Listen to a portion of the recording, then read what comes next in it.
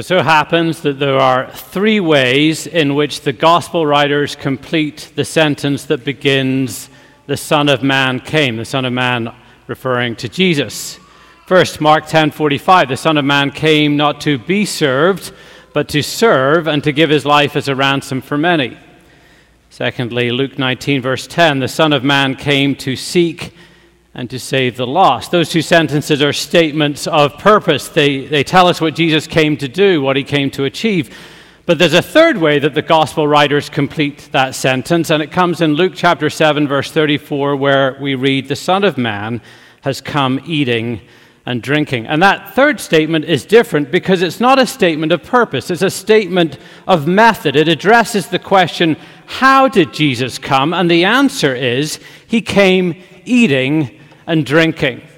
Now, I don't know about you, but I love that statement. I mean, if you're here today and you're not a Christian, I hope that simple statement makes you just want to know even just a little bit more about this Jesus. And if you are a Christian, I hope that you're wondering, what should my life look like in terms of loving my neighbor and sharing my faith? Isn't there just a simplicity to that statement that is sort of liberating? The Son of Man has come eating and drinking. And if you want to find the highest concentration of stories of Jesus eating and drinking in the Bible, then you ought to go to Luke's gospel, because Luke focuses more on occasions of Jesus eating with people than any of the other gospels. In fact, Luke pays so much attention to Jesus eating with people that, as one scholar put it, in Luke's gospel, Jesus is either going to a meal, he's at a meal, or he's coming from a meal. And in Luke 14 that we're looking at today, the chapter begins with Jesus on his way to one of these meals. Luke tells us that on this occasion, the meal he was going to was being hosted by one of the most prominent of the Pharisees, one of the senior religious leaders of the day. However, from the moment that Luke introduces the scene here, it is charged with tension. The walk to the Pharisee's house was not a relaxed stroll for Jesus, because he's being watched with great suspicion by the religious leaders. They already had serious doubts about Jesus based on who they'd seen him interact with, who he hangs out with, the diseased, the outcast, the notorious sinners. And then to make matters worse, on this particular Sabbath, this day of rest, Jesus had healed a man who was ill with dropsy. But through everything that's going on, Jesus just sees through their pretentiousness and their pride and their presumption. And so as they start to get settled in for this meal at this dinner, he decides he's just going to liven things up a little bit by telling three back-to-back stories, three parables. And the first comes before the passage we're looking at in verses 7 to 11 in Luke 14, where Jesus pokes at the pride of these guests as they jockeyed for the best seats at the table, arging and barging past one another like passengers on one of those low-cost airlines where there are no seat assignments.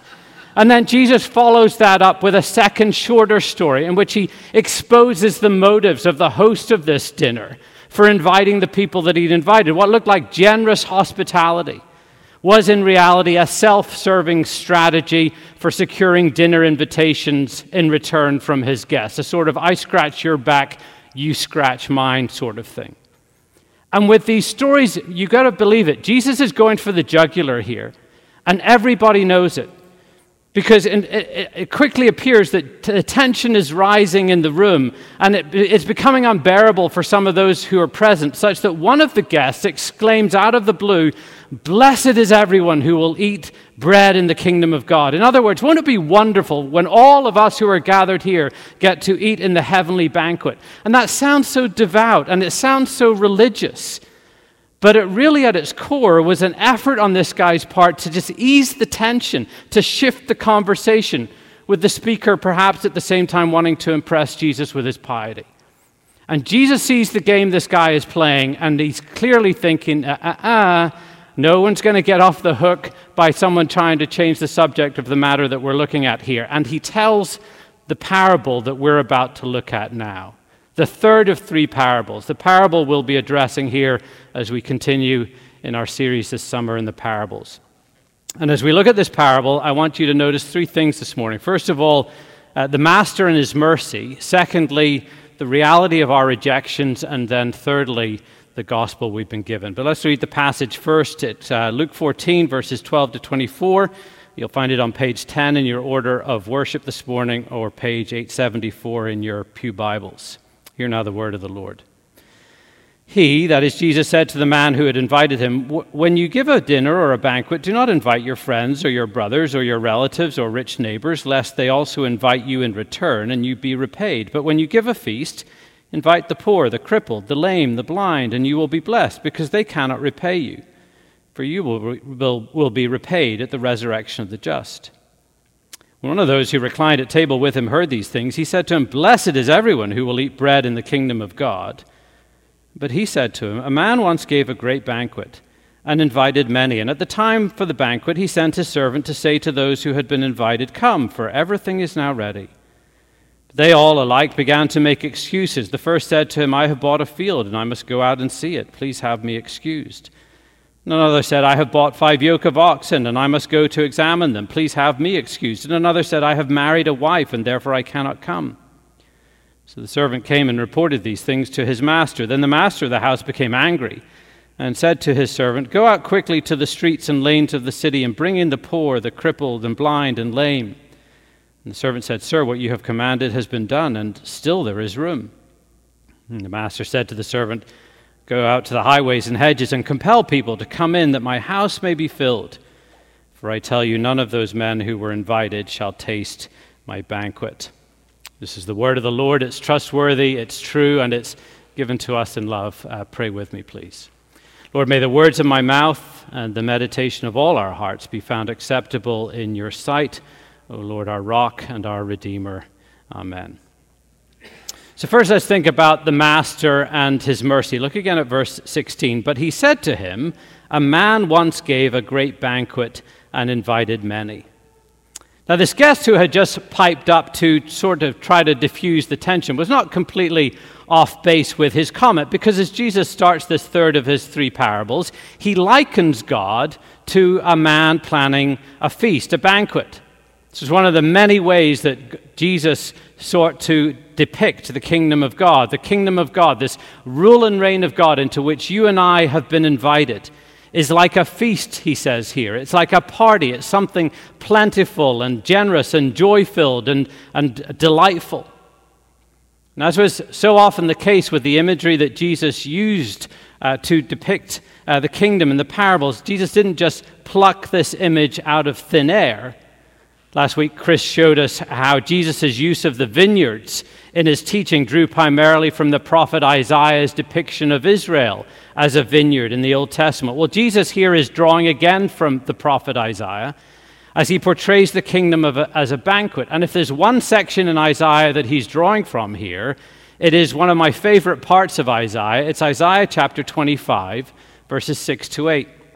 In fact, if you have a pew Bible open right now at Luke 14, I'd invite you just to keep your place in Luke 14 and flick back to Isaiah 25. It's on page 586 in the pew Bibles, or you can just note it down to look at it later, because here is such an important passage. The prophet Isaiah is looking to the future and the preparations that God is making for his people for the future. And here's what Isaiah says.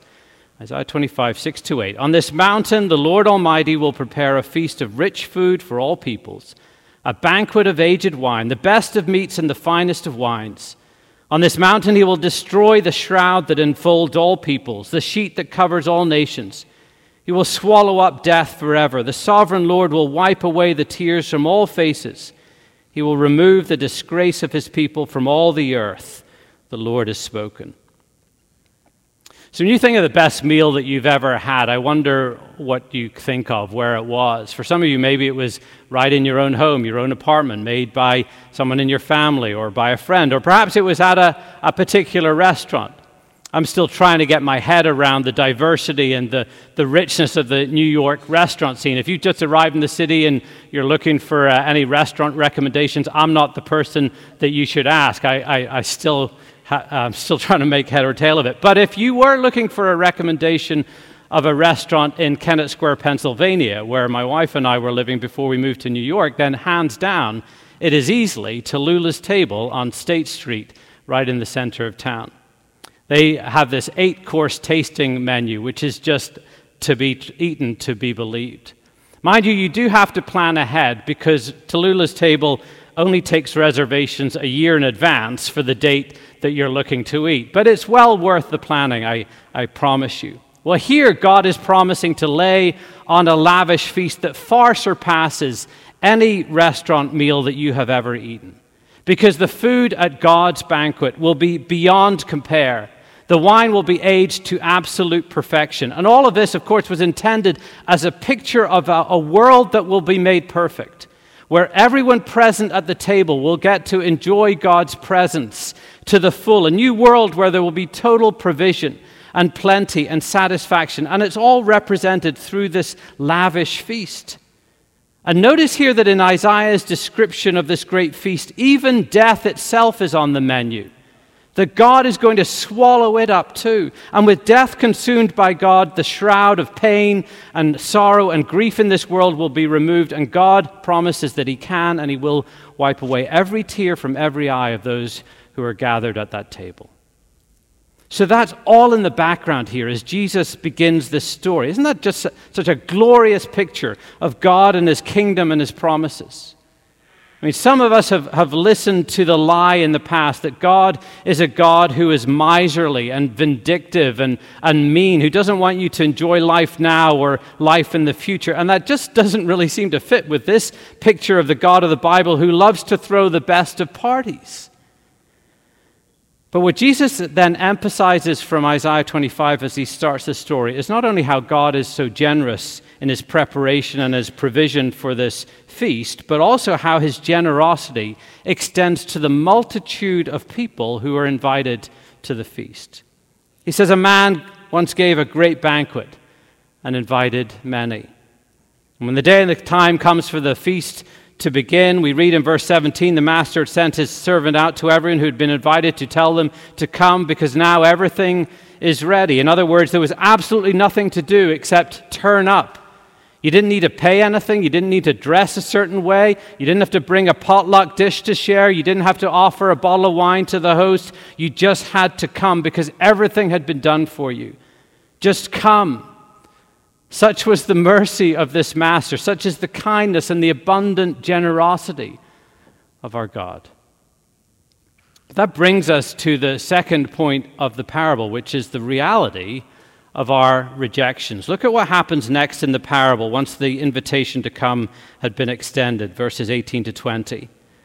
They all alike began to make excuses. The first said to him, I have bought a field and I must go out and see it. Please have me excused.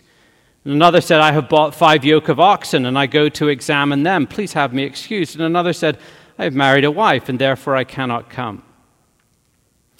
Now, a little background here might be helpful. In a traditional Middle Eastern village, if someone decided to host a banquet, the invitation process really had 2 stages. First, the host would send out the initial invitation to all his friends, all his neighbors, to see who was available. And then on the basis of the number of positive RSVPs received, the host would then decide how much food he would need to have prepared.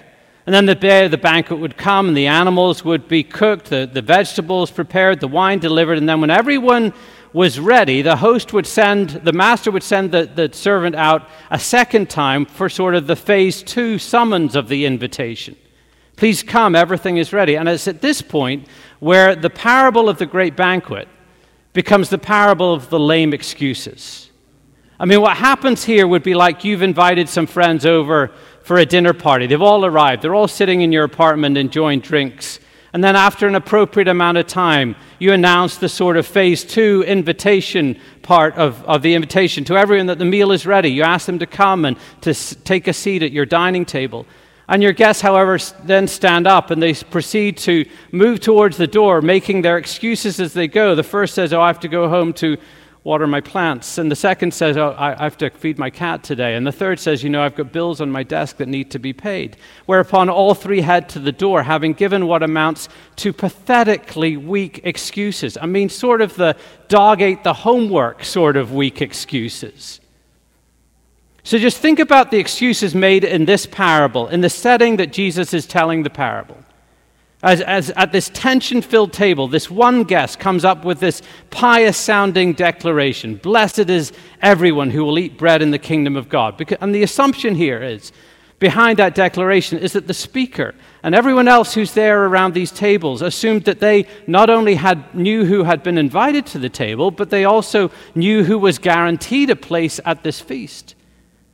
The guaranteed places, of course, were for them, the religious, the Pharisees, the leaders. And Jesus in the parable is telling them, no, actually the sad reality in this parable is that you're the excuse makers. As the initial round of invitations to the banquet of the kingdom had been issued to the people of Israel by the Old Testament prophets, and all the religious types had said, oh yes, of course, we'll be there. Wouldn't miss it for the world. You can count on us. But now the banquet time had arrived. The kingdom of God had arrived because the king had arrived, namely Jesus. And it's Jesus who's the master in this parable who issues the phase 2 invitation, come for everything is ready. And what had the religious leaders done in response to Jesus' invitation? Pathetic excuse after pathetic excuse after pathetic excuse. They'd rejected the invitation. In fact, if you look closely at verse 18, everyone had rejected the invitation. All had made excuse. There was no one without excuse here because everyone had made an excuse. Now, when you put these first 2 points of the parable together, the master and his mercy and the reality of our rejections, you start to see the sting in this particular tale, T-A-L-E, that God has extended unbelievable, extravagant generosity and grace to everyone who's pictured in this banquet. He has invited all of us to attend, but it's we who have spurned the invitation. And that flies in the face of what seems to be the common assumption of so many people these days, that we're sort of in this cosmic game of hide and go seek with God, and that we're the seekers, we're the ones looking, and God has somehow gone off and hidden in some obscure corner of his universe so that he can't easily be found by us. And Jesus is saying here, no, actually it's the exact opposite. God's the seeker, and we're the hiders. God is the invitation extender, and we're the excuse makers. The only people to blame for our absence at this great feast, according to Jesus here, is ourselves. But notice in that regard as well that the people to whom this parable is directed are the religious ones. It's the church people. It's people like me. It's people like many of you. And what was true then is true today too, that when it comes to Christianity, it's often the case that the hardest people to persuade to accept the invitation to the banquet are the people who have grown up surrounded by it. And in this regard, familiarity does indeed sometimes breed contempt. One of my uncles, my Uncle Derek, died last month, the age of 88. For most of his life, he lived in the city of Winchester on the south coast of England. But just an hour north of his house was the setting for a fable that has been told over the years of a young man who lived a couple of centuries ago in the rolling hills of the county of Wessex in England. This young man had heard of this huge white horse that had been mysteriously carved into an unknown hillside somewhere by ancient hands. The man was so captivated by this rumor that he set off in search of this fabled horse, traveling far and wide looking for it. But alas, he could not locate it. And in the end, he returns home, disappointed and weary, reluctantly concluding that this white horse must not exist at all. But then as he surveyed his own village from a distant vantage point, as he returned towards home, he was astonished to see the object of his quest, that the white horse had been there all the time. Indeed, his village lay at the very center of it, but he'd never been able to recognize it, concealed as it was by the familiarity of his own environment.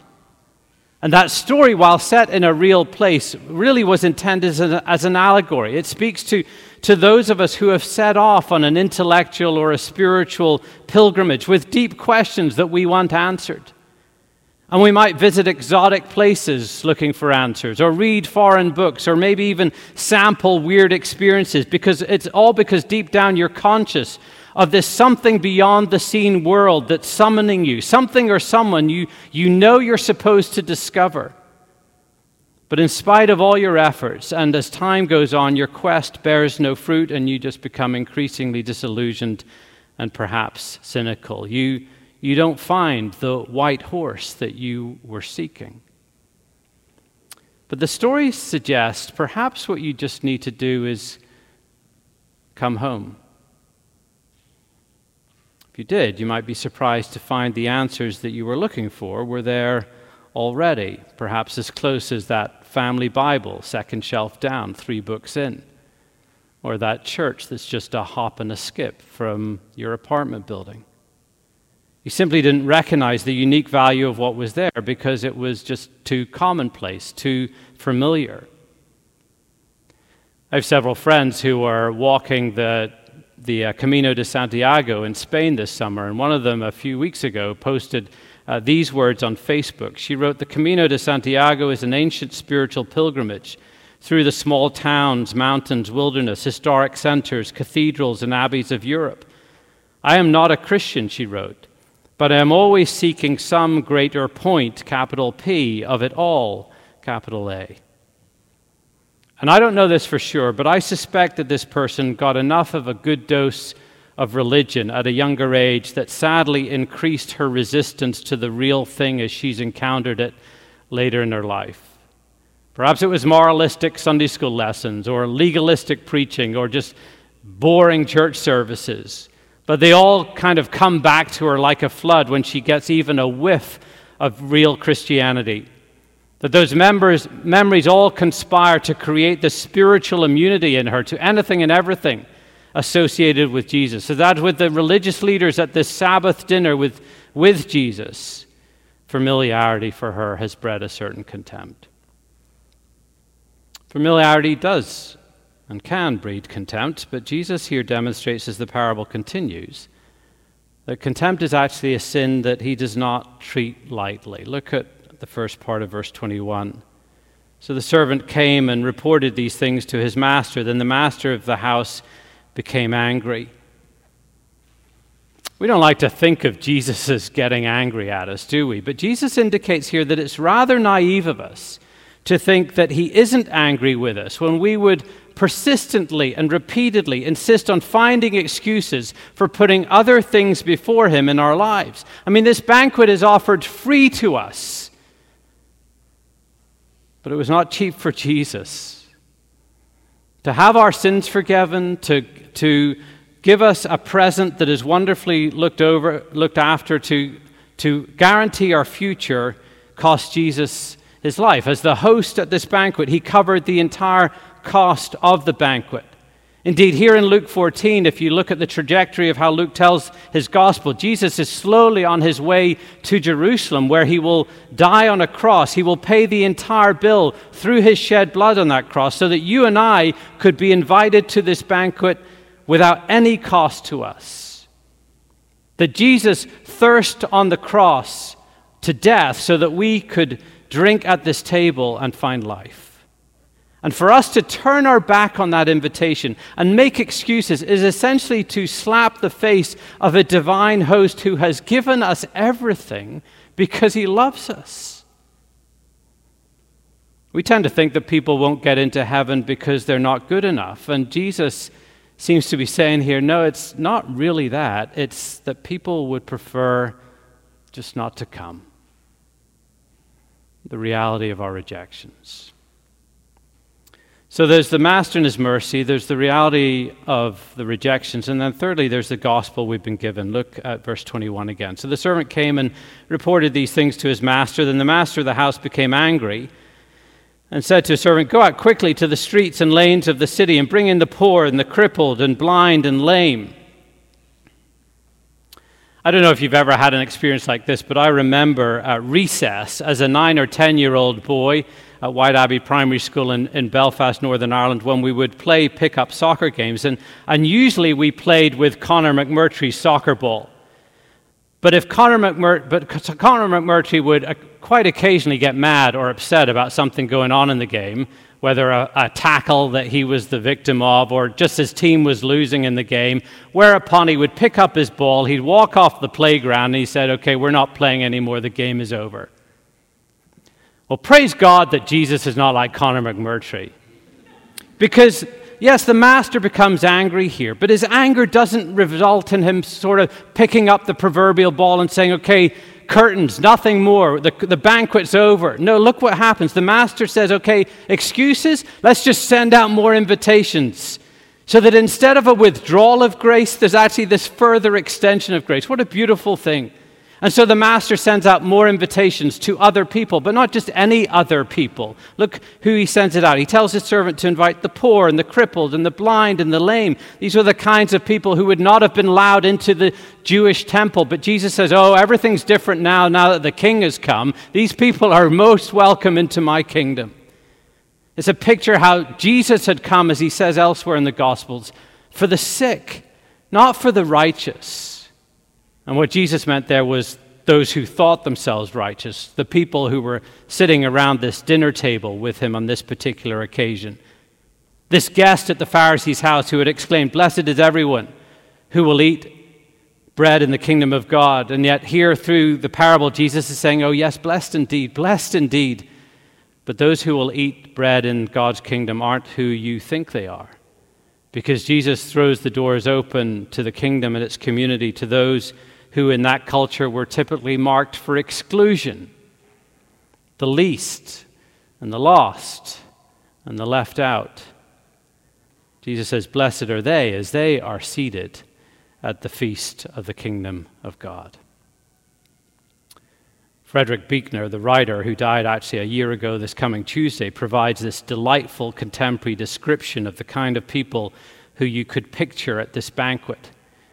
He writes, the beautiful people all sent in their excuses, of course, their real estate, their livestock, their sex lives. So the host sends his social secretary out into the streets to bring in the poor, the maimed, the blind, the lame. The string ensemble strikes up the overture to the bartered bride. The champagne glasses are filled. The cold pheasant is passed around. And there they sit by candlelight with their white canes and their empty sleeves, their orthopedic shoes, their sleazy clothes, their aluminum walkers. A woman with a hare lip proposes a toast. An old man with the face of Lear on the Heath and a party hat does his best to rise to his feet. A deaf person thinks people are starting to go home and pushes back from the table as rose petals float in the finger bowls. As the parable moves towards its conclusion, the servant comes back and says to the master, we've extended those invitations, but there's still room at the table. Pick it up in verse 23. The master said to the servant, go out to the highways and hedges and compel people to come in, that my house may be filled. For I tell you, none of those men who were invited shall taste my banquet. Master sends the servant out to the highways and the byways, anywhere he can find people to persuade them. The point here being that in Jesus' day, this banquet wasn't just going to be for the outcasts in Jewish society. It turns out it's going to be for the Gentiles too. So the irony in the end could not have been more complete, that those who were expecting to enter the kingdom because they had received advance invitation through the prophets would miss out. But those who had expected to be shut out because they were not good enough, or perhaps because they had never even heard of the banquet, because they were basically pagans, would be the ones to enjoy it. In other words, the invitation then and right now is extended to everyone. God is inviting every single one of us to his party. And there may be some of us who honestly, genuinely are thinking to ourselves, well, no, there must be some mistake. He must have forgotten what I've done. He must have forgotten that incident in my past. He clearly is not remembering how I've lived much of my life. And Jesus says, no, I promise you there's no mistake. I know everything about your past. I know everything about you. But this banquet is for people just like you. So just give my name to the maitre d'. Tell him you're in Jesus' party. Put your trust in me and come. Because there's still room at the table. And for those of us who've already fully accepted God's invitation to the feast, here's one closing observation. Did you notice how the invitations get distributed in this parable? It's not the host himself who takes them out, it's the servant. But notice that the servant gets so caught up with the generosity and the grace of his master that his own heart becomes generous and gracious. So he says, "Sir, what you have commanded has been done, but still there's room." Once we ourselves have accepted the invitation, Jesus calls on us to pass the invitation on to others. That's one clear way you'll know if you've understood this gospel of grace, that once you understand that you're on the guest list for Jesus' great feast, not because of any merit of your own, but because of what Jesus has done for you on the cross and through his resurrection, because of his grace, you'll do everything that you can to invite others to the feast. So that the message on our lips really just comes down to one simple word. It's come. The master tells the servant to go and tell the people to come. Come, come, the feast is ready, the door is open, come to the feast. And through its host, have your past forgiven and your present wonderfully looked after and your future guaranteed. Jesus says to those of us who love him and follow him, I want you to go and I want you to invite people to come. Your co-workers, because there's still room at the table. And the people you share your apartment with, because there's still room at the table. And your family members and those friends that just seem so far from God right now, because there's still room at the table. And for any of us here who have not yet accepted the invitation, Jesus says, come, for all has been made ready. There's still room at the table for you. Let's pray. Lord Jesus, we thank you that you are such a great host. You're the one who has done absolutely everything necessary so that we could share in this banquet. And Lord, we pray that our pride, our excuses would not stop us from coming to your feasts and receiving your salvation and finding the abundance of life that you want to give to us, not just in the future, but even right now. And so we pray, Lord, that as we come to this table, that we might hear that invitation as well to come, for all has been made ready. For we ask this in Jesus' name. Amen.